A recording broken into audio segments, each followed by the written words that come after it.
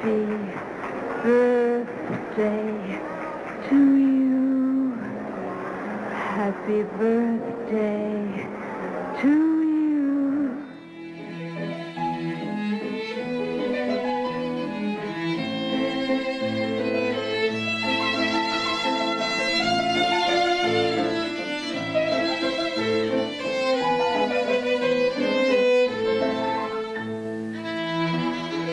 Welcome back to Cineversary, a podcast that celebrates a milestone anniversary of a masterful work of cinema. Every month, we send happy birthday wishes to a different film currently observing a joyous jubilee. Now, that's everything from a 20th all the way up to a 100th anniversary. I'm your host, Eric Martin, creator and moderator of the Cineverse Film Discussion Group that meets weekly on Zoom. All right, we're about a month past its actual anniversary date, but there's no time like the present to honor one of the most acclaimed, award-winning, and nominated, and beloved motion pictures of the 20th century. We're talking about All About Eve, which originally debuted in 1950, making it a 70th birthday recipient in 2020. And I didn't have to look hard for the ideal co-pilot on this particular installment.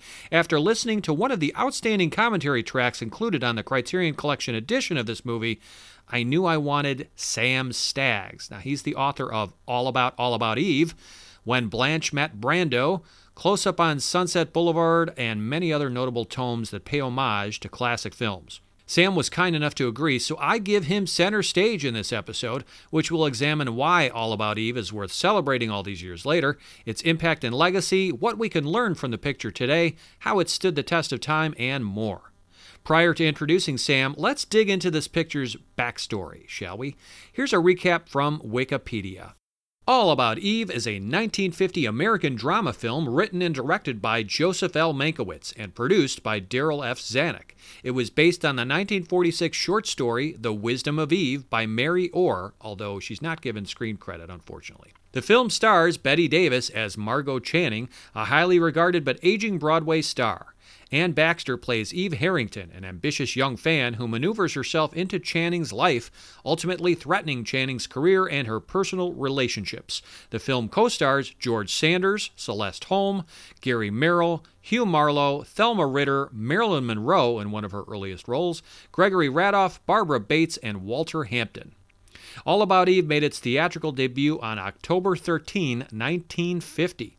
Praised by critics at the time of its release, this movie received a record 14 Academy Award nominations and ultimately won 6, including Best Picture, Best Director, and Best Adapted Screenplay, both by Mankiewicz, Best Supporting Actor, earned by Sanders, Best Costume Design, and Best Sound Mixing. All About Eve is the only film in Oscar history to receive 4 female acting nominations. That was for Davis and Baxter as Best Actress and Holm and Ritter as Best Supporting Actress. Widely considered to be one of the greatest movies ever, All About Eve was one of the first 50 films selected for preservation in the United States Library of Congress's National Film Registry, deemed culturally, historically, or aesthetically significant. All About Eve was ranked 16th on the American Film Institute's 1998 list of the 100 best American films and ranked number 28 on the AFI's 2007 reboot of that list. Currently, All About Eve earns a whopping 99% fresh rating on Rotten Tomatoes, where its average critical score comes in at 9.26 out of 10. Very impressive. Alrighty, to wet your whistle, let's tune into the film's original trailer.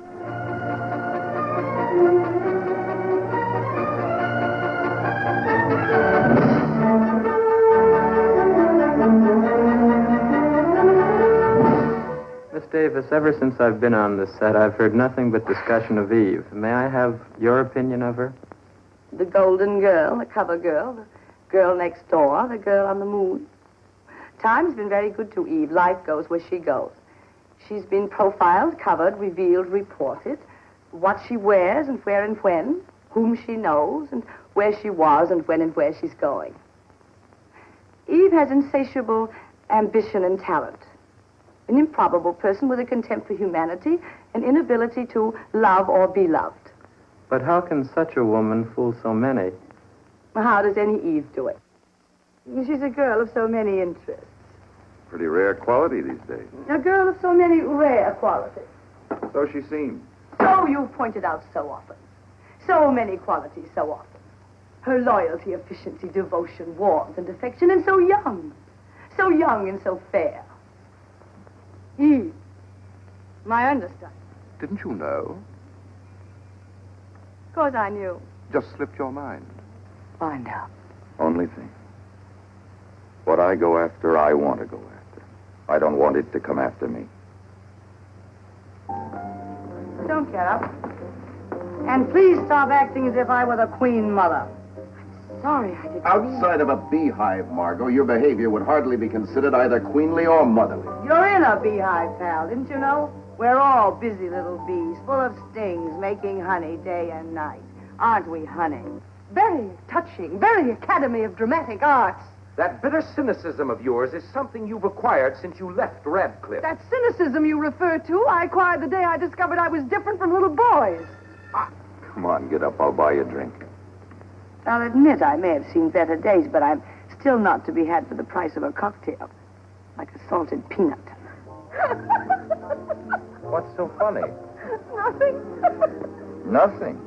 Everything. Everything's so funny.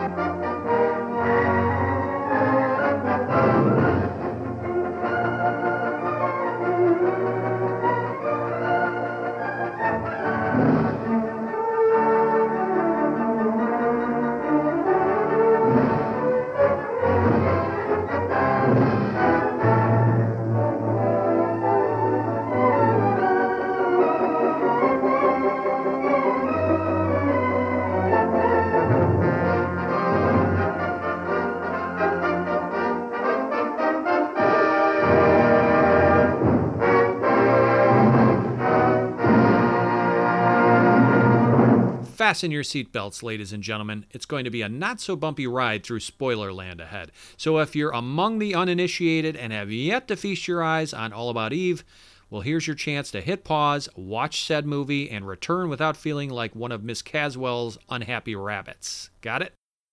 Everybody back? We didn't lose anybody, did we? Okay, great. Then it's time to roll out the red carpet for my guest, author Sam Staggs. Well, it's my pleasure to welcome author Sam Staggs to Cineversary. Welcome, Sam. Thank you, Eric. So I have to ask you, of course, you wrote a great book about All About Eve, and this must be somewhere among your personal favorites, I would assume. Is that true?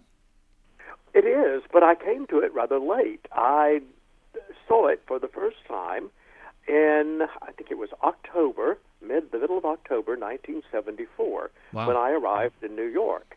I think I got there during the afternoon. I was going to stay for a couple of months with a college friend of mine who had been in New York for several years, and I was sort of on approval with myself. The question was, will New York work out for me? Will I like it? Will I find a job? Will I get along well and all that? So anyway, he and I went to the Elgin Theater in Chelsea that night for a double bill of All About Eve and Sunset Boulevard. These two movies were always playing at the Elgin, at Theater 80 St. Mark's. Your listeners who knew New York in the 70s and 80s and even earlier will certainly know these theaters. So we saw those two movies. Little did I ever guess that 20 or 25 years later I would write a book not only about one of them, but about both, All About Eve and Sunset Boulevard. And of course they had become such cult favorites by then that people in the audience said the lines along with the actors, as they later did for the Rocky Horror Show and the Sound of Music and so forth. Oh yeah, so it was it was kind of a cut-up session. I'm not sure that I took in a great deal about the movie. I probably had my eyes on the audience, at least one eye on the audience, one eye on the screen. Wow. So you have a long history with this movie, and is it one that you go back to every few years, just pull out on the shelf or look up on TV? Well, I do, and yet, I saw it so many times when I was working on the book, and so in a way, I have sort of OD'd on it. I watched it earlier this year for the first time in quite some time. when the book came out in, 2000, an interviewer said, "Well, how many times have you seen it?" And I said, "Well, I didn't really count. I'm sorry that I didn't make a mark over my bed, or something, or scratch on the wall with a toenail each time I saw it. But I didn't do that. So I would guess probably 30 or 40 times. Wow. In all. Yeah. No, that's a true fan. There's no question about it. For me, I came to this party kind of late, Sam. I first discovered All About Eve as a 30-something. And it's only grown in stature and esteem for me in all the years since, with several subsequent viewings. So I did pick up the Criterion Collection edition, which of course has your fantastic commentary track on it. In fact, I was listening to that track just the other night. So it was fun to revisit the movie and see it in all of its splendor and glory. So let's take a little deeper dive here, Sam. Why is All About Eve worth celebrating 70 years later? Why does it still matter? And in your opinion, how has it stood the test of time?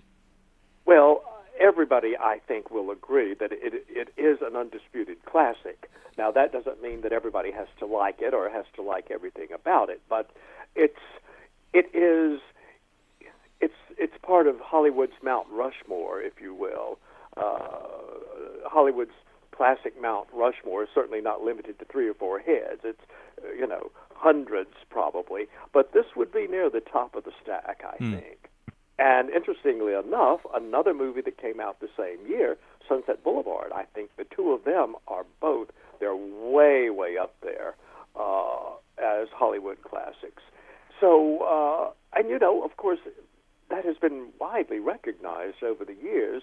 All About Eve is on practically every 10 best list of all time, the AFI list of the 100 best movies that came out around, 2000 or so, 2000, 2001. All About Eve was somewhere on that, near the top, I believe. It's sort of, it's a kind of a comfort movie in the way that Casablanca is a comfort movie, although the two of them are very, very different from each other. Yeah, no question. I mean, this has been called a writer's picture, and to me, the sparkling dialogue is what really stands out. It's often been noted as among the very best in Hollywood history, as you said. I looked this up. In fact, the screenplay ranks number 5 on the Writers Guild of America's list of 101 greatest screenplays. And interestingly, I mean, tell me if you disagree, but there's not much action in All About Eve. We aren't shown a diverse array of settings, and the plot is fairly easy to guess. You would maybe come to the conclusion. So instead, the action and the intrigue comes from the characters, from their conversations. But it's more than just the spoken words that shine. All About Eve is also a masterfully structured story. It's kind of conjoined with the exploration of 3 interrelated couples and 2 character arcs that intersect and diverge. Now, one is, of course, Margot, grappling with feelings of insecurity and aging into obsolescence and self-doubt as she presumably heads into a downward trajectory. And the other is a wolf in sheep's clothing who is headed in the opposite direction, scheming her way to the top. So as further proof of its precision composition, fittingly, and this was brought up in the Criterion Collection essay by Terrence Rafferty, but Margot gets the first laugh in the movie and the last laugh over 2 hours later. It was accused at the time of being filmed theater. I think that's rather a compliment, but it is. If you want to see action and all sorts of camera tricks and innovative cinematography, All About Eve is not the right picture to look for. It's rather conservative, in fact, in the cinematography and in the settings and all of that. It has been criticized as being talky. Well, that's kind of the whole point, isn't it? Compare All About Eve with almost any film version of a George Bernard Shaw play. Now, that's talky. I happen to like many of the movies based on his plays. I recently saw Pygmalion again and laughed many, many times. And a few nights ago, I saw Androcles and the Lion, based on another one of his plays. But the talk goes on just too long. I think in All About Eve, the talk is well timed. It doesn't go on too long, and yet there's enough of it that everybody has his and her say. Right. No, I would agree. And also what's interesting is that for a film about actors and theatrical talent, we don't ever see anybody performing on stage or in front of the camera, so to speak. I'll read you a quote here by a film reviewer named Glenn Erickson, who said, quote, "All About Eve cautiously avoids showing anybody performing and instead uses testimony to describe Margot's star qualities and Eve's sensational breakthrough performance," unquote. So, in other words, what fascinates us is the backstage banter, the off-camera jockeying for power, and the behind-the-scenes drama, right? Would you agree? Yes. I think that before the final cut was made, there were a couple of scenes of Margot on stage. There are still pictures of Margot and other cast members in the plantation, aged in wood and all that. Mm-hmm. I think it was probably Darryl Zanuck's decision as producer to cut that out. Wise one, yes. Yes, when you see plays and operas, a play within a movie or an opera or something like that, they almost never work. The plays are ridiculous and the titles are ridiculous. Aged in Wood is a very funny title, but I think it would lose a lot of the humor if we actually saw scenes from it. We see just enough. We see Bette Davis, or as Margot Channing, taking a bow and pretending to be so startled that the audience is giving her such a loud ovation. This apparently was a wicked little jibe in the direction of Tallulah Bankhead, who was the world's greatest ham and a great comedian and probably a very good actress on stage. But we'll come to Tallulah a bit later. Just to finish this thought, Sam, I think that All About Eve still stands the test of time and is memorable and worth talking about here because of a lot of the qualities we were just discussing. I mean, cattiness, cynicism, the conniving, usurping nature of human beings, that stuff never goes out of style, you could argue. The way that Eve worms her way slyly into the accepting circle of Margot and the subtle nuances that help her accomplish her scheme make for intriguing entertainment. Absolutely. And another thing that keeps the movie fresh and makes it immortal, if you will, two of the all-time top stars of Hollywood are in it, Bette Davis and Marilyn Monroe. And George Sanders is not, perhaps wouldn't be in their class, but he's a perpetual favorite of many, many people. And then the rest of the cast, the character actors, certainly everybody who's ever seen Thelma Ritter on screen likes her and wants to see more and more of her. And I think she's at her best in All About Eve, as almost everybody else is. Unfortunately, this was the climax of every career connected with it. Bette Davis didn't come near this in any of her later pictures, nor did Gary Merrill, nor did Celeste Holm, though she would certainly have argued the opposite point. Only Marilyn Monroe, who zoomed into the stratosphere a year or so later. This is a great point because I think this film really matters due to the cast, as you were eloquently pointing out here. This is among the greatest cast ever assembled for a major motion picture, and many give arguably career-defining performances. We talked about Bette Davis, Anne Baxter, Celeste Holm, and then you mentioned George Sanders, who I think won the Oscar for Best Supporting Actor. And then, of course, let's not overlook Thelma Ritter, who just shines in every performance I've ever seen her in, including here. And I think that, the assemblage of talent on display here is more than impressive. One of the great writer-directors in the golden age of Hollywood, Joseph L. Mankiewicz, he helmed the production. 20th Century Fox maestro Alfred Newman composed the music, an often underrated composer for the time.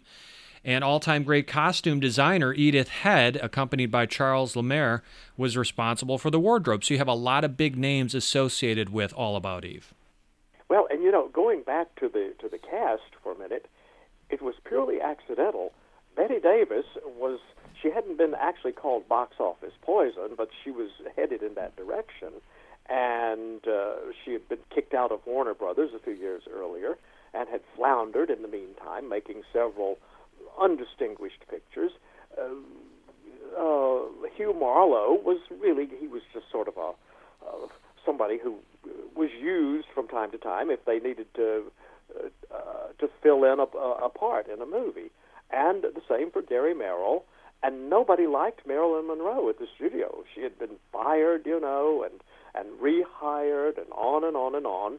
And she had the reputation, even then, of being difficult, meaning late to the set and slow to learn her lines. Right. And Celeste Holm had a very superior attitude to Hollywood. She was quite the grande dame and liked to think of herself as the first lady of the American stage, though she really wasn't. So, Sam, in what ways do you think All About Eve was influential on cinema and popular culture, for that matter, and set trends? Well, I don't think it was influential on cinema, meaning, as we said before, camera work and that sort of thing. I think it was the good dialogue and the cocktail party. In my book, I detail the many cocktail parties in the 50s and later that seemed to come directly from All About Eve. The piano music in the background, and of course not one of them was as good as the one in All About Eve. I was doing a little research on this because, again, let's be fair. This isn't Citizen Kane. This isn't breaking new ground, per se, in terms of setting all kinds of trends. But here's one that it possibly advanced a little bit. While it didn't invent the flashback narrative framing device, you can make a case that All About Eve advances it. So I'm going to read you a quote by a blogger. His name is Jason Fraley, who wrote this. All About Eve revolutionized the sort of nonlinear, fractured narrative structure to which we've become so accustomed. It was one of 3 phenomenal examples of fractured narratives in 1950, joining Sunset Boulevard and Rashomon. Eve begins with its ending, then loops back around to that same scene at the end. How clever that the scene featured both at the beginning and the end is an award ceremony where the person giving the acceptance speech may actually be hated by all those she's been thanking, unquote. I do think that the voiceover narrative of those 3 films that you mentioned, All About Eve, Sunset Boulevard, and Rashomon, I think a lot of later directors and producers got the idea, let's do a voiceover narrative. The voiceover was not that popular before 1950. It had been used, of course, but I think that was perhaps one of the innovations, voiceover and flashback. Yeah, the fractured narrative flashback, yeah. So it wasn't the first movie to do that, but again, this was a seminal year for that kind of an approach, if you will. And also, in terms of thinking about influence or inspiration that this movie perhaps spurred, it's not an overtly feminist film. Margot's highest aspiration, after all, is to transition to a simple housewife and give up her career. But again, it's 1950, folks, so these are very different times. But saying that, there is evidence that suggests female dominance here at a time when women characters were often subjugated in a patriarchal society. So you consider that the female characters are given more screen time and significance than their male counterparts, and I think that's no small point. What would you say here? Well, the movie has often been lambasted by feminists and others who claim that Bette Davis, that Margot Channing, rather, is giving up her career to get married. That's not the case. If you listen carefully, she says to Lloyd Richards, the playwright, in the nightclub when she and Bill Sampson announced their engagement, she says something like, "Oh, Lloyd, I'll tour a year in your new play, but I don't want to be on stage every night because I'm going to be married." An actress touring for a year in a play is hardly giving up her career. This was a very important point in my book, and everybody who reviewed it, or who claimed to review it without reading it in many cases, overlooked this. So, yeah, where do you fall on the side of, is this a feminist film, or does it fail in those areas? What would you say? Well, I think you certainly could call it a feminist film, but consider, as you say, it's 1950. Of course. So Margot Channing's not going to burn her bra, of course. Yes, right. But she's a strong, tough character, but vulnerable. I think in that regard she's an excellently drawn character, excellently written, and well directed, and certainly well played. I never quite know what people are beefing about when they claim that this is not feminist enough, or it's not this or that enough. I really don't I don't follow all that very closely. It's not interesting to me. Sure. Yeah, it's hard to draw comparisons from a movie 70 years old to what's going on today. It's almost unfair in a way. You can look back and kind of see, women's roles in society back then and not necessarily draw broad conclusions or make harsh judgments about things. Again, different times, right? Oh, yes, very. Absolutely. Getting back to this question of influence or inspiration, now this movie helped inaugurate the era of the Oscar juggernaut by receiving a then record 14 Academy Award nominations.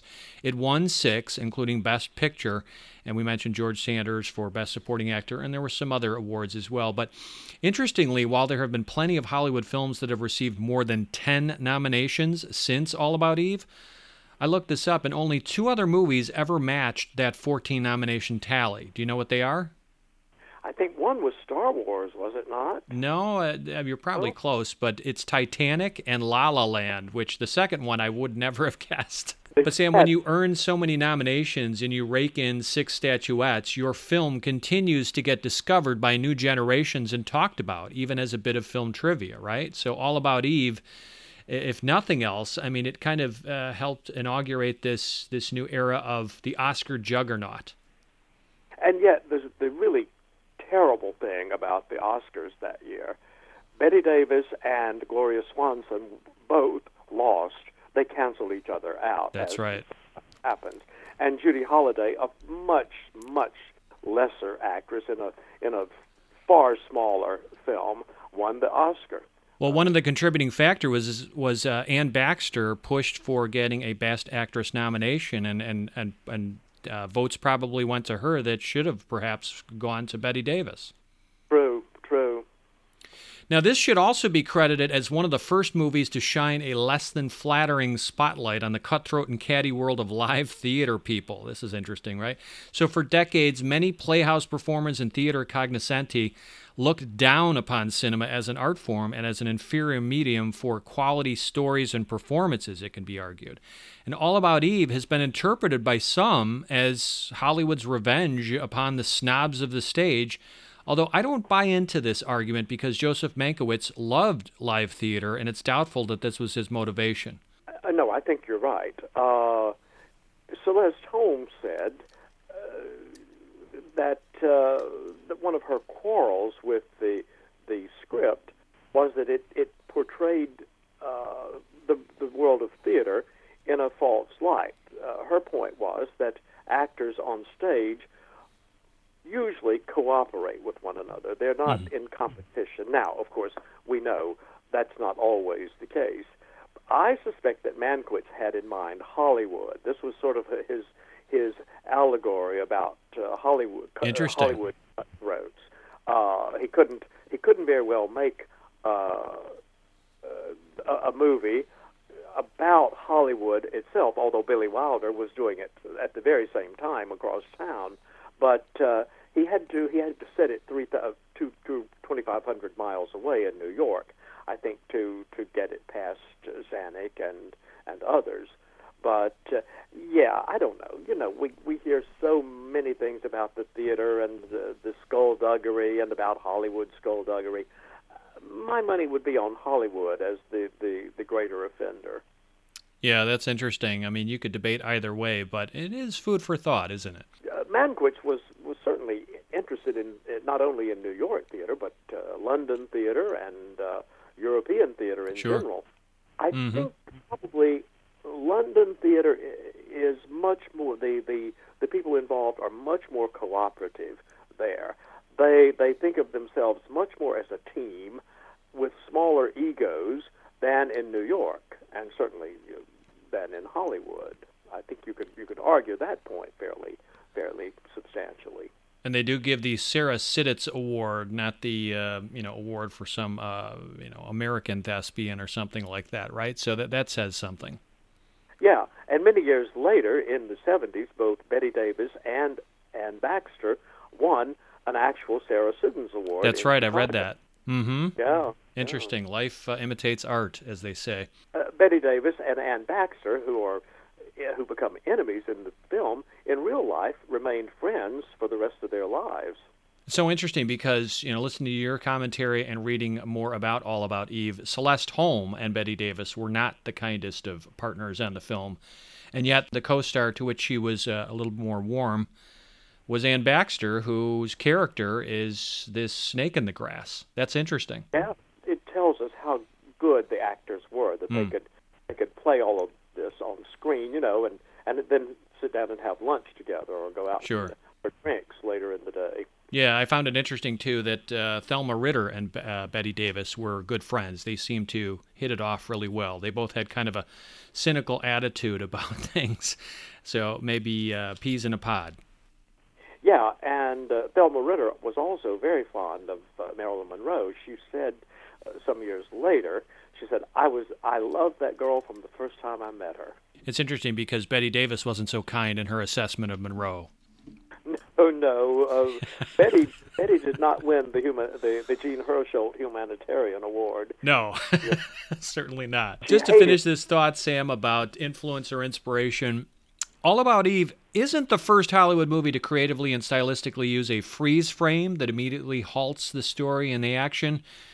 Perhaps It's a Wonderful Life did that 4 years earlier and some movies before that. But the filmmaker's choice to freeze the action at the moment Eve reaches for her award and then return to that same frozen frame at the movie's conclusion, I think is an inspired decision that likely influenced subsequent films. Oh, I think so, yes. And, imagine if All About Eve had been told from start to finish without the freeze frame and the flashbacks. I think it would be a much inferior picture, don't you? No, it wouldn't have been as narratively interesting, that's for sure. No, it wouldn't, because we don't know. There's Eve reaching for an award, and we have no idea what all this is about, because there have been only slight hints in the voiceovers so far from George Sanders and Les Holm.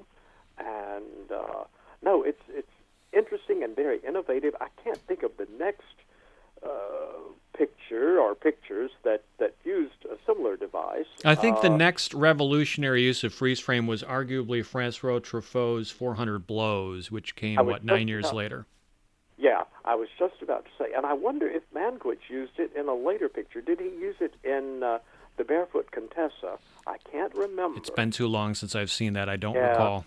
Yeah, I don't recall either. But Truffaut rather made it famous, and although All About Eve was much admired by the French New Wave, I think Truffaut probably got more credit than really he deserved for using it in The 400 Blows.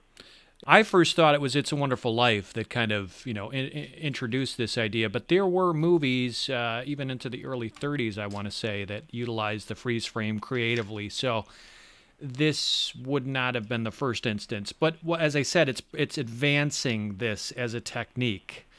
It does. And again, I think the influence, the timing of it when it came out, I think that movies in its wake would have taken more from this freeze frame than earlier freeze frames. That's what I'm getting at. Let's dig into themes here, Sam. What's the moral of the story of All About Eve? What messages or themes are explored?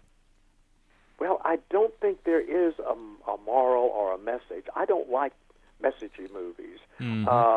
Of course, at that time in Hollywood, a happy ending was de rigueur, and there is a more or less happy ending here. But, Oscar Wilde said very sardonically one time, the good end well and the bad end badly. That's what fiction is. He was talking about trashy fiction, of course, and but Hollywood had the same idea then, and for many years to come. But still, Sam, you must agree that there are some themes that can be mined from All About Eve, no? Oh, perhaps. If you stab people in the back, you end up alone and all of that. But it's all a bit like Sunday school, I think, when you try to parse out morals and messages. I just find it fascinating to dig for deeper meanings, and I think that even despite perhaps what the filmmaker's intentions were, there's always some messages that can be extracted if you look hard enough. But it depends on what you're looking for or if you want to look. Like you say, you're not the kind of person, and I respect that, who doesn't necessarily look for a moral to the story. And I'm not that kind of person by default. It's just that every time I explore a movie with a guest on this show or in my own film group, I always find a theme. What do you find here in All About Eve? And again, this is somewhat subjective. You don't have to agree with some of the assessments here, but in doing the research and forming my own opinions, here are some themes that I found. The capacity for human beings to betray and to backstab and exert power and influence over others in their pursuit of dominance and control. I mean, that's kind of understood, right? Yeah. There's a hidden predator in all of us that sometimes surfaces if we are to survive and thrive, I think is a message that you can take home here. So Eve is the primary predator in this story, we can agree. A social climber who is literally shown near the bottom of a fire escape early on and then at the bottom of a staircase in different scenes to suggest how she needs to climb above people to get ahead, even in a kind of symbolic or visual way. I think another theme is that comeuppance can be karmically cruel but deliciously ironic too. So there's a bit of a comeuppance element here. Although by the end of the film, is there a comeuppance for Eve? Perhaps in the sense that this is all going to happen again with another understudy. Human beings, they often wear masks to disguise their real identities and intentions. So here's an example. Think about how Eve hides her true name. DeWitt says it's Gertrude Schinsky or something like that. And then Phoebe is that new kind of Eve that enters into the picture at the very end. Now, she may not be that person's real name. She says, I call myself Phoebe. So that's likely some kind of a pseudonym, right? And then you consider how we are shown mirror shots through the movie in which we see Eve reflected in Margot's mirror, and later we see Phoebe revealed in Eve's mirror. And these females reflected in the mirror appear humble and docile and pitiable, but soon we learn what they're capable of. In the final shot featuring Phoebe wearing Eve's gown and holding that coveted award in a multi-paneled mirror, to me, it reveals multiple Phoebes. I mean, literally, we see, multiple reflections, but it's as if to say that there's countless array of backstabbers and glory seekers out there just like this one. I would, in response to all that, I would quote a Margot Channing line from the movie, tell that to Dr. Freud along with the rest of it. As to the mirrors, I think probably they owe more to Orson Welles' The Lady from Shanghai than to any higher moral. Yeah, good point, which came out, 3-4 years earlier. The injustice and unfairness of growing old and being replaced by someone younger is arguably a strong theme here.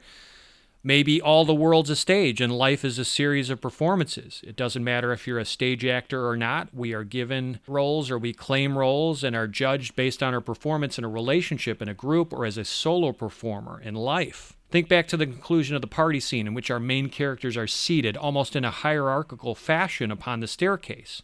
It's been pointed out that the group seated on the staircase somewhat resembles a hive of bees, which is appropriate given that Margot says the famous line, "We are all busy little bees, full of stings, making honey day and night." I think it's very interesting to hear what people find for themselves, as long as they don't apply it, to the director's intentions. Sure. Or the cinematographer. Well, you can kind of equate how to interpret a movie subjectively to listening to a piece of music. Let's say it's a popular song on the radio, right? Now, the songwriters and performers may have intended something completely different, but that song can take on a very personal relevance to you, the listener, in a completely different way than what was intended. So I think that can also be true of other works of art as well, whether it's a painting or, for that matter, a movie. In literary criticism, there's a phrase called the intentional fallacy, which means, what we're talking about, more or less, finding things that the author did not intend. But from the opposite point of view, it's perfectly fine to find anything in a work of art because the author is working at many levels, subconscious and conscious, and he or she cannot possibly know what he or she is including in the work. That's a good point. Absolutely. Who do you think this film appealed to in 1950 on its original release, Sam, and who do you think it appeals to today? And bonus question, if that appeal has changed, what does that say about All About Eve's impact, influence, and legacy? Well, it appeals appealed to a sophisticated urban audience in 1950. Certainly, it played better in New York and San Francisco and probably Chicago, and then later in London and Paris, than it did in small towns across America or in the British provinces or the French countryside at small cinemas. It was a little bit, it was perhaps a bit above the head of the average moviegoer. A year or so before, there had been a movie called Aaron Slick from Pumpkin Creek, which probably was a much beloved movie in some of the smaller places and the drive-ins. So All About Eve was for urban sophisticates. But then, in its second run at drive-ins and the like, I think it probably attracted a much more diverse audience. But keep in mind, this 1950 was before television, for the most part, and so people didn't, unless you were in New York or a large city, you didn't really know much about stage life and stage acting. You got all that from the movies, or you didn't get it at all. So I would love to know what people in small towns in the Midwest, the South, and the Far West, what they would have made of it at the time. I never really found satisfactory answers about that. It was an international hit, of course, and played, with subtitles and dubbing in various countries, and made a good bit of money. But it was not a runaway hit. It was sort of an artistic hit more than anything else at the time. Then, about close to 20 years later, after Stonewall, or even before Stonewall, in the 60s, it began to be shown in art houses, once again in New York, San Francisco, L.A., Boston, and Chicago, around. And so it attracted a large gay following who loved Margot Channing and the camp value of, That's right. of the movie. Yeah. And in fact, when I saw it that first time at the Elgin Theater, I would imagine the audience was probably about 80% gay and Is gay that and right? lesbian. They'd seen it so many times that they, as I said before, they had memorized the script practically. So and then today, I think it's a huge audience that crosses just about every line. Gay, straight, young, old. It has really universal appeal, which it has come to have, I should say, universal appeal over the years. That's refreshing to hear, really, because you want to know that a classic like this should remain evergreen and fresh to new generations, right? Yeah, absolutely.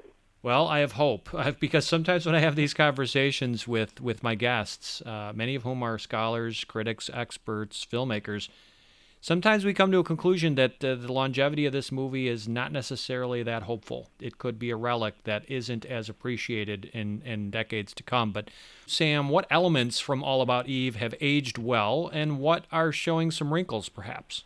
Well, the moralistic things, I think those are showing some wrinkles. When George Sanders says to Anne Baxter after he's slapped her a bit in the hotel room, she says to him something like, "Belong to you." It's like something from an old melodrama, and he says, "So is the history of the world for the past 20 years."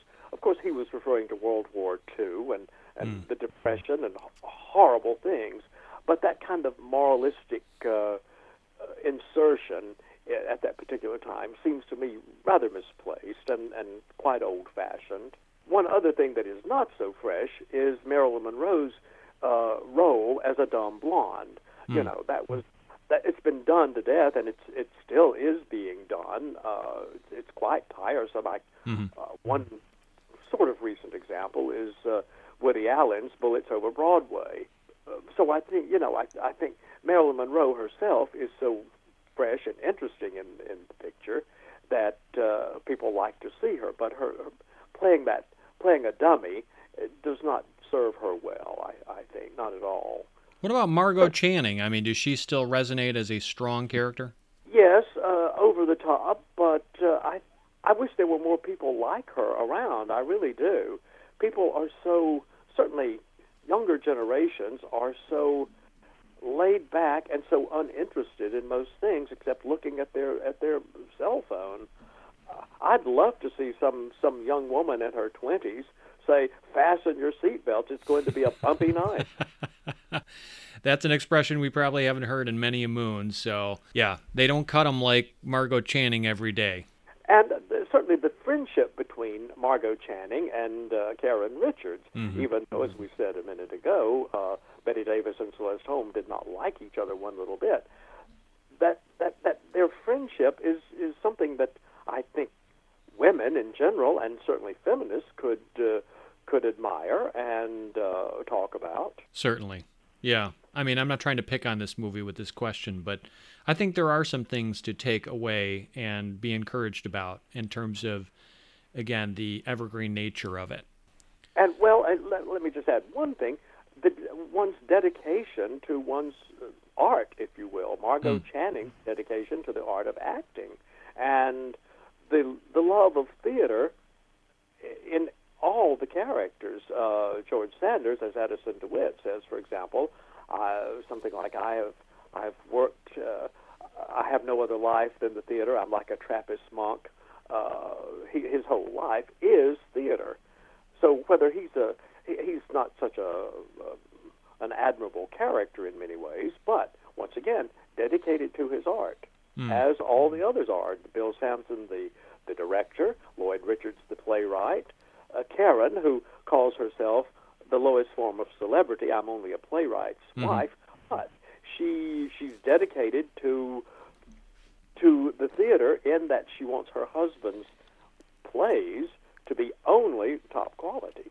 Maybe the takeaway here, the overarching kind of idea we're agreeing on, is loyalty. And there's loyalty among the characters, the friendships, even by the end. And you see that Eve stands out because of her disloyalty. But the others are either loyal to themselves as friends or as fellow artists, or loyal to their professions and their passions, like you said, Addison, to the theater. But Eve stands out because, again, although she's achieved great success, she has been ostracized from that group, and that makes a point. Loyalty matters. It does. It does. Now, I think, personally, that Eve will go on and become a highly successful actress. I don't think she's going to get her comeuppance for a long time, personally, perhaps. But professionally, I think she will keep right on going because she knows who to step on and who not to, and who to cultivate. Although, if it's to be believed that this is a circular story in which Phoebe takes the place of Eve and is going to be her surrogate, going to be her understudy, going to be her snake in the grass, then maybe the comeuppance is imminent. Perhaps, so to speak. But karma doesn't work as fast in reality as it does in Hollywood That's movies. True. That's true. So, Sam, this is a birthday celebration, 70 years for All About Eve, and birthdays are all about presents, except every time I ask this question, I remind the audience that it's the fans who continue to get the gifts. So what is All About Eve's greatest gift to viewers?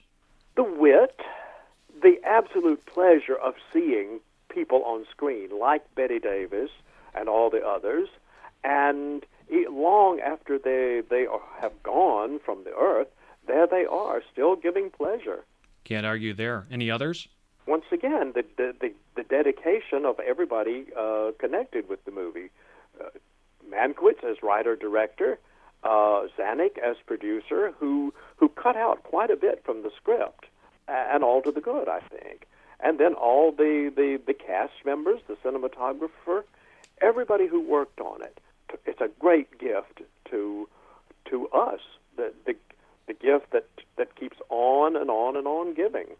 I thought long and hard about this question and how I would answer it because I've owned this movie in several incarnations on home video. I've upgraded to the latest Criterion Collection Blu-ray, for example, and I asked myself, what is it about this film that keeps pulling me back every few years to revisit and to reassess?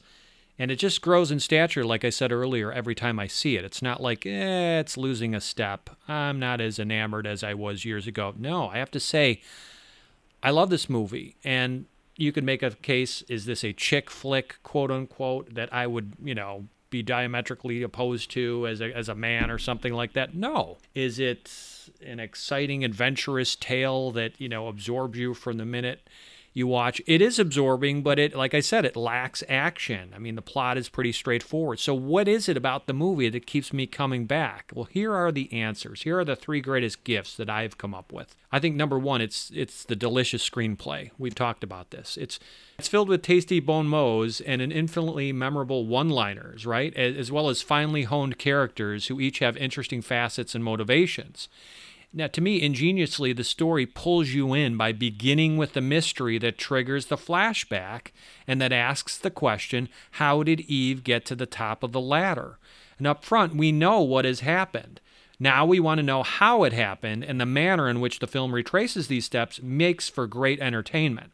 And the impeccably constructed story and finely crafted dialogue bring out the very best from all the actors, many of whom do the finest work of their careers in this picture. A second gift for me is the iconic performance by Bette Davis, which came late in her career, as you said, but stands as, you can make a case this is her finest work, depending on what you feel about that. Davis can accomplish feats of magic with her eyes alone, and her line delivery, her timing, her caustic wit, and her slightly delayed actions and reactions, as well as her impulsive dance-like kind of gestures and responses, too. We are mesmerized by her in every scene she inhabits, and we're grateful when she returns to the story after exiting for long stretches to allow Eve's story to expand. It's interesting how she disappears from the picture for a while and then comes back, right? Yes, The romance between Margot and Bill is all the more believable when you consider the chemistry concocted between Davis and Hugh Merrill, who are carrying on a heated off-screen romance concurrently while filming. And lastly, Sam, its third greatest gift is its unforgiving cynicism, lending this artifact from the 1950s a timeless, incredible quality that gives it resonance and plausibility today. While the lessons learned here are dark and pessimistic, the revelation of characters as selfish, insecure, venomous, deceitful, and flawed, I think it helps us to take this film more seriously and adopt it as a perhaps cautionary tale that applies to virtually every viewer, not just to those in show business. Do you think this movie will still be widely watched and considered relevant in, let's jump ahead here. How about another 70 years from now? What's going to happen to All About Eve? If there is any civilization left in 70 years, I think this will perhaps be looked at the way that today we revive Shakespeare and the Greek tragedy and Restoration comedy. Yeah, I don't think it'll ever go out of style. I hope to God that nobody ever tries to remake it. They're always talking about doing some desecration like that. I can just imagine Gwyneth Paltrow as Margot Channing. Oh, please. Well, they redid it for the stage recently. Did you read about that? Yeah. I don't think it was very successful. I believe Gillian Anderson played Margot Channing in London. Mm.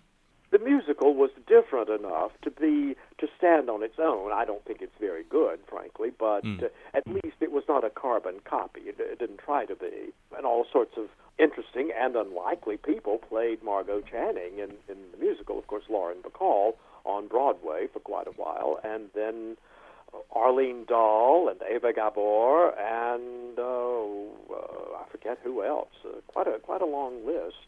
What you said about cynicism, I think we certainly need more cynicism in daily life and in politics. But I'm rather jaded about All About Eve because I have seen it so many times, and yet every time I watch it, it's fresh. It's almost like seeing it for the first time. It's like a reunion with old friends, I would say. That's a testament to a great movie. I mean, you couldn't have said it better. That right there is proof positive that this movie has staying power, even for somebody like yourself, admitted, who has seen it so many times that it's probably worn out its welcome. It's still welcoming, though, it sounds like, when you pop it on television and give it another watch. Yeah, and when I come across a still picture of Bette Davis in a book or a magazine, a still from the movie, I always stop and look. Once again, it's like seeing a picture of a friend that you haven't encountered for a while. High praise. What are you currently working on, Sam, that listeners should check out? Any books in the works? Well, yes, I recently finished a novel which is a reimagining of the great Dickens novel, Great Expectations. Mine is set in Savannah, Georgia, in the early 1950s, and then it moves to New York. You may remember that Great Expectations opens in the marshlands of England and then moves to London. And so mine follows a similar trajectory. I haven't found a publisher yet. That sounds like a fresh spin, though, on a classic tale. So you're setting it in a completely different landscape and setting. You could say that I deconstructed the plot of Great Expectations and reassembled it for mid-century America. And it goes from New Year's Eve, 1949, when my little orphan boy is in the cemetery visiting his parents' grave. It goes from there through the 60s and 70s, and finally ends more or less in 1976, the bicentennial year. But then Dickens had two endings for Great Expectations, and I have two endings for my novel. One ending is September the 10th, 2001. So make of that what you will. Well, that sounds fascinating. I wish you luck in finding a publisher and getting that to print. How about your most recent book? Is it the Zsa Zsa book? That's the most recent published one, yes. Finding Zsa Zsa, which came out last year from Kensington Books in New York. And I've been a fan of the Gabors since I was 8 years old. And, of course, Zsa Zsa enters the picture of All About Eve. She was married to George Sanders at the time. That's right. Mm-hmm. And Mankiewicz developed a dislike for her, and I can understand why, because she would come to the set and try to lure George away to go shopping. And finally, Mankiewicz banned her from the set. Now, in the meantime, when she was doing all of this, she was desperate to have a career of her own because her sister Ava was quite a hit on Broadway. George was a big movie star. Wasn't she vying for Marilyn Monroe's part in All About Eve? Oh, she begged George to tell Zanuck to cast her in the Marilyn Monroe part. And then she also wanted to play the part of Phoebe.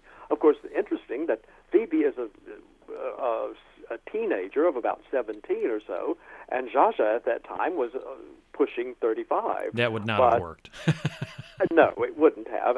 But I want to point out that All About Eve, my book, will be available on audio from Blackstone in March of next year.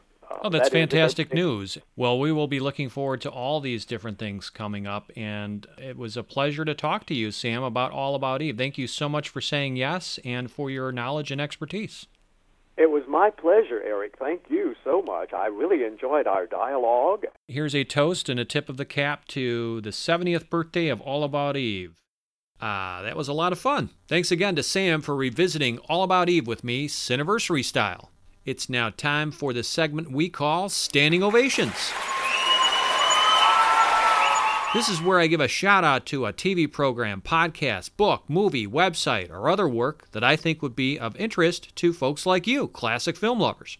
So for November, my recommendation goes to Around the World in 80s Movies. This is a podcast by film writer Vince Leo of Quipster.net, who shines a spotlight on popular flicks, cult films, foreign cinema, and obscure features released in and around the 1980s. Each episode is chock full of interesting facts and backstories and making-of tales and absorbing trivia about a different movie. He's covered everything from Blade Runner, Back to the Future, and E.T. to trashy fare like Xanadu, forgotten artifacts like Breakin' 2, Electric Boogaloo, forgot about that one, didn't you? And TV shows of the era such as V, the original miniseries. Other episodes cover Outland, Electric Dreams, The Brother from Another Planet, The Beastmaster, Road Games, The Land Before Time, Cloak and Dagger, Dragon Slayer, War Games, you get the idea. It's good as well as god-awful fare from 30 to 40 years ago. What I like about each installment is that Leo gives you the essential 411 as well as his critical rating for that film, all in a nice, concise, entertaining package that doesn't overstay its welcome. I particularly enjoyed his foray into some films preceding the 80s, including his show on the 1976 version of King Kong, a guilty pleasure, and his dive into the deep waters surrounding 1975's Jaws. Take it from me, it's a great listen and well worth your time, a real labor of love from a fellow podcaster who truly enjoys compact film analysis. You can hear Around the World in 80s Movies on virtually every podcast platform you can think of, including Apple Podcasts, Stitcher, and Spotify. Instead of cluttering up our podcast with advertisements, we've decided to ask our listeners for their support. We could use your help to offset the costs to produce Cineversary, which includes expenses like podcast hosting provider fees. If you'd like to make a monetary contribution to the Cineversary podcast in any amount, large or small, we've made it safe and simple by partnering with PayPal to collect the funds. Simply visit tinyurl.com, that's tinyurl.com/donate Cineversary, and click on the Donate button. Any major credit card is accepted, and the entire transaction is handled securely and confidentially by PayPal. Or if you're familiar with PayPal, you can simply send us a payment in any amount you want to cineversegroup@gmail.com, and that's spelled CINEVERSE group@gmail.com. We really appreciate your generosity. Also, I'd love to hear what you think of our Cineversary podcast. You can email me suggestions or comments at cineversegroup@gmail.com. And I encourage you to visit cineversegroup.com, the portal for my film discussion group that I launched in 2005, where you can hear podcast recordings of our group discussions and read more about the movies we study. Wow, hard to believe, but that about closes the book on another chapter of Cineversary. But next month we'll turn the page and focus our attention on a masterwork of animation and ingenuity. In December, we will give props to Disney Pixar's Toy Story, which, I can't even believe I'm saying this, marks a quarter century this year.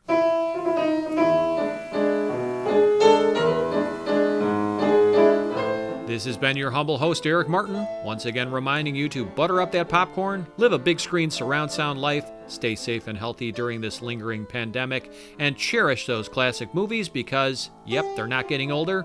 You know the answer. They're only getting better. Thanks again for listening.